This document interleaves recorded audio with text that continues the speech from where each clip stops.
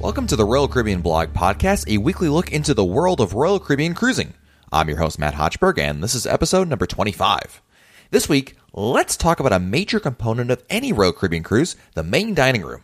Eating in the main dining room has a number of options to consider, and I'd like to take you through everything the main dining room offers, as well as the options available to make your experience better. We also have lots of listener messages to share, so here we go. All right, the main dining room. You know, the main dining room experience on Royal Caribbean has become one of the signature aspects of a cruise with Royal Caribbean. Eating in the main dining room has changed a lot over the years, but the basic concept remains in place. So this week, I'd like to explore the various aspects of the main dining room. I'm one of those people that really enjoys eating in the main dining room. I love the experience of it. For my first cruise, I've come to enjoy meeting the waitstaff and relishing our interactions together. I like how the waitstaff gets to know you and your family and learn what you like and don't like.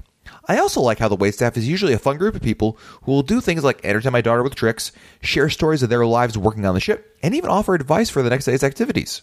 For me, the main dining room is a major part of cruising. Now, I also know there's a lot of people out there, even some listening to this podcast, who don't like the main dining room experience for a number of reasons. And you know what? That's okay too. Royal Caribbean offers different options to accommodate everyone, and there's plenty of choices out there. So, let's start with the basics of the main dining room. There are two seatings on any given Royal Caribbean cruise, first and second seating. First seating, also sometimes called early seating, is, well, the first of two seatings, and is usually offered sometime between 5 and 6 p.m., maybe a little later than that, maybe a little earlier. The exact time varies from ship to ship, but it's usually in that time frame. Typically, first seating is preferred by families because parents with young children need to eat earlier since the kids have bedtimes that are going to be sooner than if they try to go out later. Now, second seating, also called late seating, follows nearly immediately after first seating and usually begins sometime after 8 o'clock p.m. And typically, with second seating, it's popular among adults or at least people without young kids, so maybe teenagers or even, tweens, perhaps. There are no rules, however, who can or can't dine in first or second seating, but it is available on a first-come, first-served basis when you book your cruise. So getting the dining time you want is yet another advantage of booking your cruise early. So as soon as one seating fills up, usually it's going to be the first seating, there's a wait list that your travel agent can add you to or Royal Caribbean can add you to if you book directly. Now, I've been on numerous wait lists for the main dining rooms, and about half the time I've gotten through the wait list, while the other half I did not. If you don't get to the dining rotation you prefer, you can always fall back to a tip that I always recommend, which is going to the main dining room on embarkation day and speaking to the head waiter on duty about changing your rotation. I've had, honestly, I think 100% success rate with this, and, I have to say that your mileage may vary. It's not guaranteed, but it's something to keep in mind. We'll talk about that in a little bit later. If you do have kids and can't get out of second dining, there's always another option of bringing your kids to the Windjammer for dinner during first seating dinner, and then dropping them off at the Adventure Ocean, and then you going to have dinner alone at the second seating back in the main dining room. Now, there are advantages to dining at both times, I feel, so whatever's more important to you will dictate what you lean towards. First seating is great for kids, as I mentioned earlier, and the show times are better since you go from dinner to the show after. Second seating people have to see their show before dinner. Now, second seating, though, allows for more time in port, since often there's a conflict with what time your port days allow you to stay out for and what time dinner begins for the first seating. So if your dinner is at, let's say, first seating dinner, that is at 5:30, I'm just throwing a time out there, and you can be in port until 5 or 6 o'clock, you really have to be back by about maybe even 4 o'clock as early as that, because you got to get ready for dinner. Now, with second seating, it's rare to have to rush back to the ship to get ready for dinner, so you get more time in port. But again, there was that downside of, well, you're going to have to go, if you want to see a show, you will have to kind of rush back to that extent. Now, let's talk about special requests, because while the main dining room cooks for thousands, they are cognizant of there's many needs for different guests. From vegetarian to low salt to no cheese on my burger, please. There's lots of requests the kitchen can get. And if you need something specifically arranged for you, there's definitely a process to follow. Now, Royal Caribbean says it can accommodate dietary restrictions such as food allergies, gluten-free, kosher, low-fat, low-sodium, vegetarian, including Indian-style vegetarian, and lactose-free or soy milk.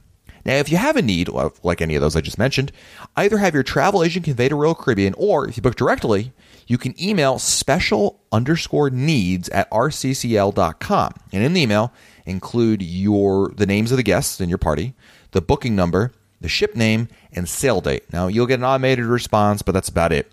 And regardless if you have your travel agent do it or your email, I recommend in addition doing one more thing, which is when you get to embarkation day, going to speak to the main waiter in the main dining room to confirm everything that you're doing. Now, I've done this in the past because, you know what, even though I don't have a restriction or anything, but I really love Indian food.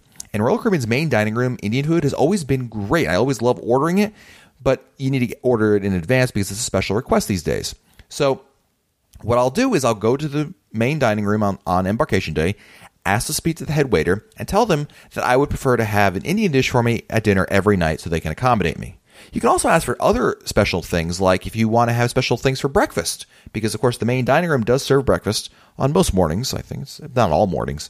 You can actually ask for that as well. And again, they'll do their best to accommodate you. There's only so much they can do. If you're asking for, certain things they just can't get because they don't have, unfortunately, they'll be able to help you, but they'll do their very, very best. And it's a great way, again, if you have special needs, to make sure you speak with them in addition to anything else you do. Don't just assume that it's going through. Just double check. It takes 10 minutes, and, it's great. Now, speaking to the head waiter on embarkation day is also the time to change your table size if you prefer. If you see that you're at a table for 12 and you're a party of 4 and you prefer, you can request to change to a smaller table. There's no guarantees, but they'll see what they can do. Now, this leads me to the discussion about meeting people at dinner. My wife and I don't make any table size requests, and we've really let Royal Caribbean decide. Well, that's actually a lie. The first cruise on Royal Caribbean that me and my wife took, which was our honeymoon cruise, we did ask for a table for 2 because it was our honeymoon. We wanted to sit together. But since that point, we have always just let fate dictate it because we've really enjoyed it. We've had really good luck with being seated with other people because we found it to be fun to meet new people and discuss not only our common cruise experience, but also, the flavors of everyone's home life. Meeting your table mates and getting to know them is another fun part of cruising, and we just love it. It's great to meet new people. It adds the flavor. It's like, oh, you know what? I can't wait to talk to Bob, who I happen to meet on the cruise, and see how, what their day was like, because the other day we were talking about kite surfing, and I saw a lot of people doing kite surfing at this island. I don't know. But, these kinds of things happen, and it's fun to share stories, hear other people's experiences. It makes it more personal. And again, me and my wife and my 3-year-old, we're only going to have a limited amount of conversation, so it's nice to have a little bit different experience, Now, on our Freedom of the Seas cruise, as an example, we were received with 2 other groups of people, and it was a really interesting group. We all came from different backgrounds, and it was nice to talk with others and share our experience that we had on board. So I really encourage everyone to try at least sitting with others at dinner. And remember, you can always ask the head waiter at any point in your cruise to change tables if there's ever an issue. If you're sitting with someone and they're just not talkative, or they're rude, or I don't know what, maybe they're Red Sox fans and you're a Yankee fan, you can change tables. They'll do their best to accommodate you. You may not get a table by yourself, but there's usually space for other people. If you've cruised with Royal Caribbean at any length, then you may be aware that in the last 1 to 2 years, Royal Caribbean has switched over their main dining room menus to a new menu. Now, every few years, Royal Caribbean changes their fleet-wide menu, and the menu that we have today has been around for, I'd say, about a year or so. It's probably about mid to late 2012 when we saw it changed over. And basically, the menu each night has a theme that's centered around a particular spice or food. Some examples are like shiitake, basil, and pomodoro. The menu still retains this classic section, which has like a half dozen foods or so that never change. Like there's a chicken, there's a pasta, there's a beef dish. But the main options that are offered that change from night to night reflect usually some aspect of that spice or food or whatever, the theme basically. Now, before I even talk about food, before we even discuss anything about food, I think it's really important to note that food is among the most subjective things there are. Now, what I find that tastes amazing, you might be repulsed by it. You might think it's awful. And vice versa. You might think, this thing tastes awesome. And I might be like, that's the worst thing I've ever eaten.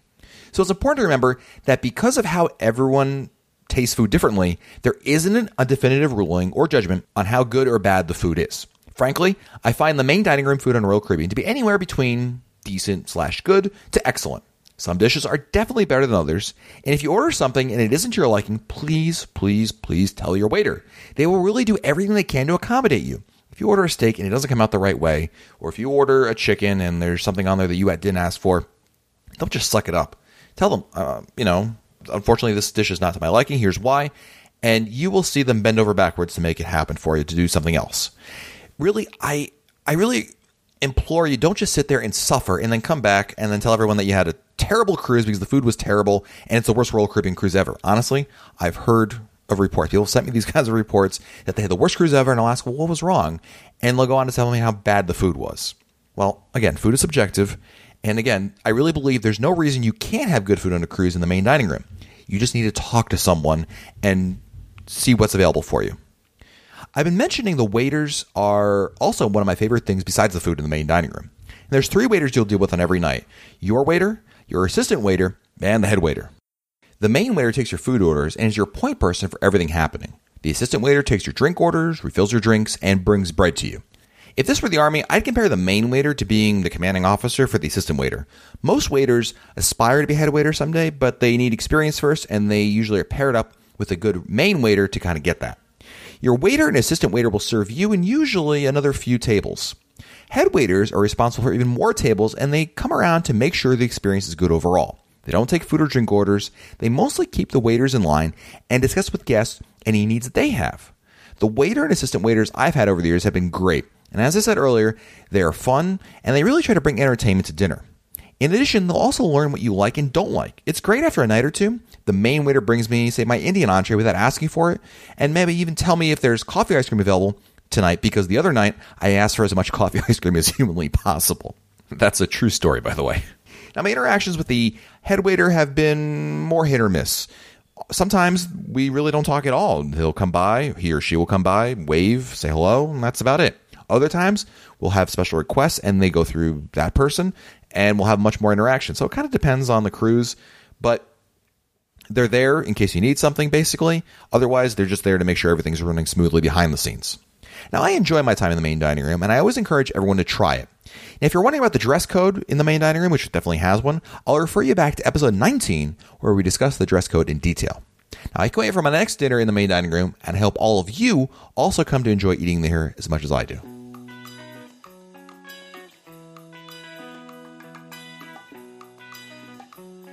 Let's read some more of your listener messages, and we'll start with a tweet from Michael Eads, who's at Sonic15E on Twitter, and said, Matt, tried to book an interior family promenade view on Freedom for a family of 4. Royal Caribbean tells me that 5 is the minimum. Is this always true? The answer is, yes, it is, Michael, until it's not. Basically, the family staterooms have a minimum size requirement, usually like Royal Caribbean told you, 5. The thing is, if you get too close to a certain date, basically after a certain amount of time, if they haven't been sold yet, Royal Caribbean will open them up to everybody else. So, in my case, when we're going on Navigator to the Seas in just a couple weeks, in fact, we have just 3 people in our stateroom, but because we were so close to the booking window, whatever it was, we were able to book, even though we only had 3 people, instead of a room that's usually reserved for 5. So basically, you have to wait until the room becomes available, the family staterooms become available. And how long that is, I just don't know. There isn't a hard and fast date. I booked mine about 2 to 3 days before final payment date, if that means anything to you, Michael. But, of course, your experience may differ. But you can at least check to see if these rooms are still available anytime. You can always, put in that you've got 5 or 6 people in your party and see if those rooms are still available for booking and kind of track it that way. And, again, a good travel agent will be able to check that for you almost on a daily basis. So hopefully that'll help you out there, Michael. Let's go to email, and our first email today is from Peter Lockhart of Scotland. Sorry, Peter, can't resist. Peter writes, hope 2014 shaping up well for you, and not long till our cruise on Oasis. Purchased the ultimate drink package today. After much debate with my son, we felt it would work out as a good deal, especially with all the specialty coffees, waters, and soft drinks, plus all the booze too. Question for you. The Comedy Club gets a reputation of being a fun place to be. However, I gather it's small and can be difficult to get a seat. Can you book seats online before we go, or do we just turn up and hope for the best? Also, is it open every night? We've reserved seats for Hairspray, and we'll definitely check out Quest. Looking forward to a great vacation on Oasis. We'll send another audio cut soon and give you our thoughts on Oasis on our return. Cheers, Matt. Keep up the good work. Well, Peter, you're absolutely right. The Comedy Club is a great way to spend any evening, especially on Oasis of the Seas. It's a really fun thing. And you're right, it is a very small venue. I'm not sure if the tickets are available. I'm trying to remember on my Oasis of the Seas cruise if there were. My recommendation, though, regardless, is just show up early. That's the thing. Just don't show up late. Some of the shows in the main theater or some of the larger venues, you can kind of show up basically at showtime or maybe in 5 minutes later, and there's usually maybe a seat here or there to squeeze into. For the Comedy Club, that's not the case. And you need to show up, I would recommend, honestly, a good 20 to 30 minutes ahead of time if you want to be certain of getting a seat, especially a good seat. And there's usually a waitstaff around to take your drink order, and because you're getting the ultimate drink package, you, sir, can enjoy a couple of drinks while you wait for the show to start. And That way you'll get your seat, you'll be assured of it, and it won't be that much of an issue. But if anyone has had any luck booking seats online prior to their cruise, please let me know about that, because for the comedy club, that is. I know that you can book things like the Ice Show and even some of the Broadway shows that are available. But I just don't believe, if I'm not mistaken, that you can't book it for the comedy club. But again, if things change, we'll have to let you know about that. So have fun, Peter, and let me know how you also like the Ultimate Drink Package. It's a lot of money, but it's also a lot of drinks, so hopefully you enjoy it. Next email is from Christopher Percy, who's writing in about last week's episode 24, Royal Caribbean Staterooms. Thanks for a very informative podcast, Matt. You are correct in saying that the most important things is to cruise. What type of cabin is based on one's needs, price, and itinerary. The value of an inside cabin is usually amazing, and of course, a top-level suite with all the amenities is certainly great if it's in your budget. My wife and I are closing in on 50 cruises, and along the way, we have been in every type of cabin. Our memories of every cabin is unique, and it's always the people we meet and the adventures along the way. The type of cabin was secondary. One comment about utilizing Choice Air. In our experience, they were the best on pricing for international flights. For example, we were on Celebrity Eclipse this fall, and we'll be flying from San Francisco to London Heathrow to pick up the ship in Southampton, and their price was cheaper by $180 per person than any other price I looked at. Wow, Christopher, thank you so much for the information, especially about Choice Air. I haven't used them, so I can't give great information about it, but it's good to hear that your experience with it is actually better than anything else you could find.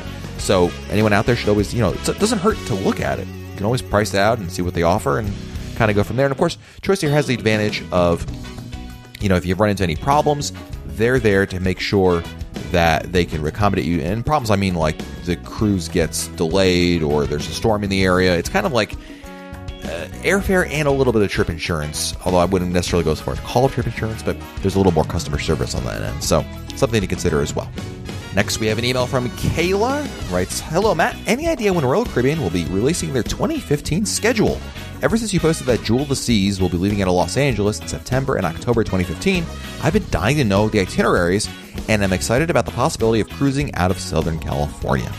Well, Kayla, I've heard that we can expect the rest of the 2015 itineraries to be released sometime in March.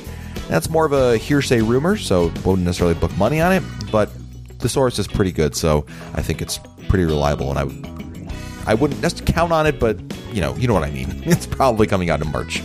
The other thing I would mention about those Jewel of the Seas cruises going out of Los Angeles, it still remains to be seen if they're going out of Los Angeles or they're just stopping in Los Angeles. Nonetheless, that's still a big step forward because Royal Caribbean hasn't been to LA in quite a long time, stopping or going. So we'll have to see where that is going. I think some people had mentioned to me that they think upon further research, it might be part of a larger Panama Canal cruise, but it's a step in the right direction, Kayla, and I know that you and lots of other people over in the West Coast would love to have Royal Caribbean come back over there. So, and I'm one of them. I would love to go check out an LA cruise as well. So count me in, Kayla. Hopefully that'll come to fruition in 2015.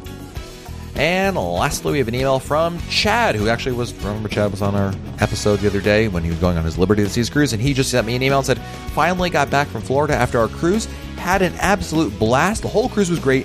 Really enjoyed the experience. So Chad, thank you so much for the quick note, and I'm so glad to hear that you had such a great time on that cruise. I was told you before I was jealous that you got to go and I couldn't, and I'm so happy to hear that your first Royal Caribbean cruise was a great experience for you. So hoping that you'll post something maybe on the message boards on RoyalCaribbeanBlog.com, and of course you can share their photos and the whole day-by-day account. I love reading those things, and a lot of other people do as well.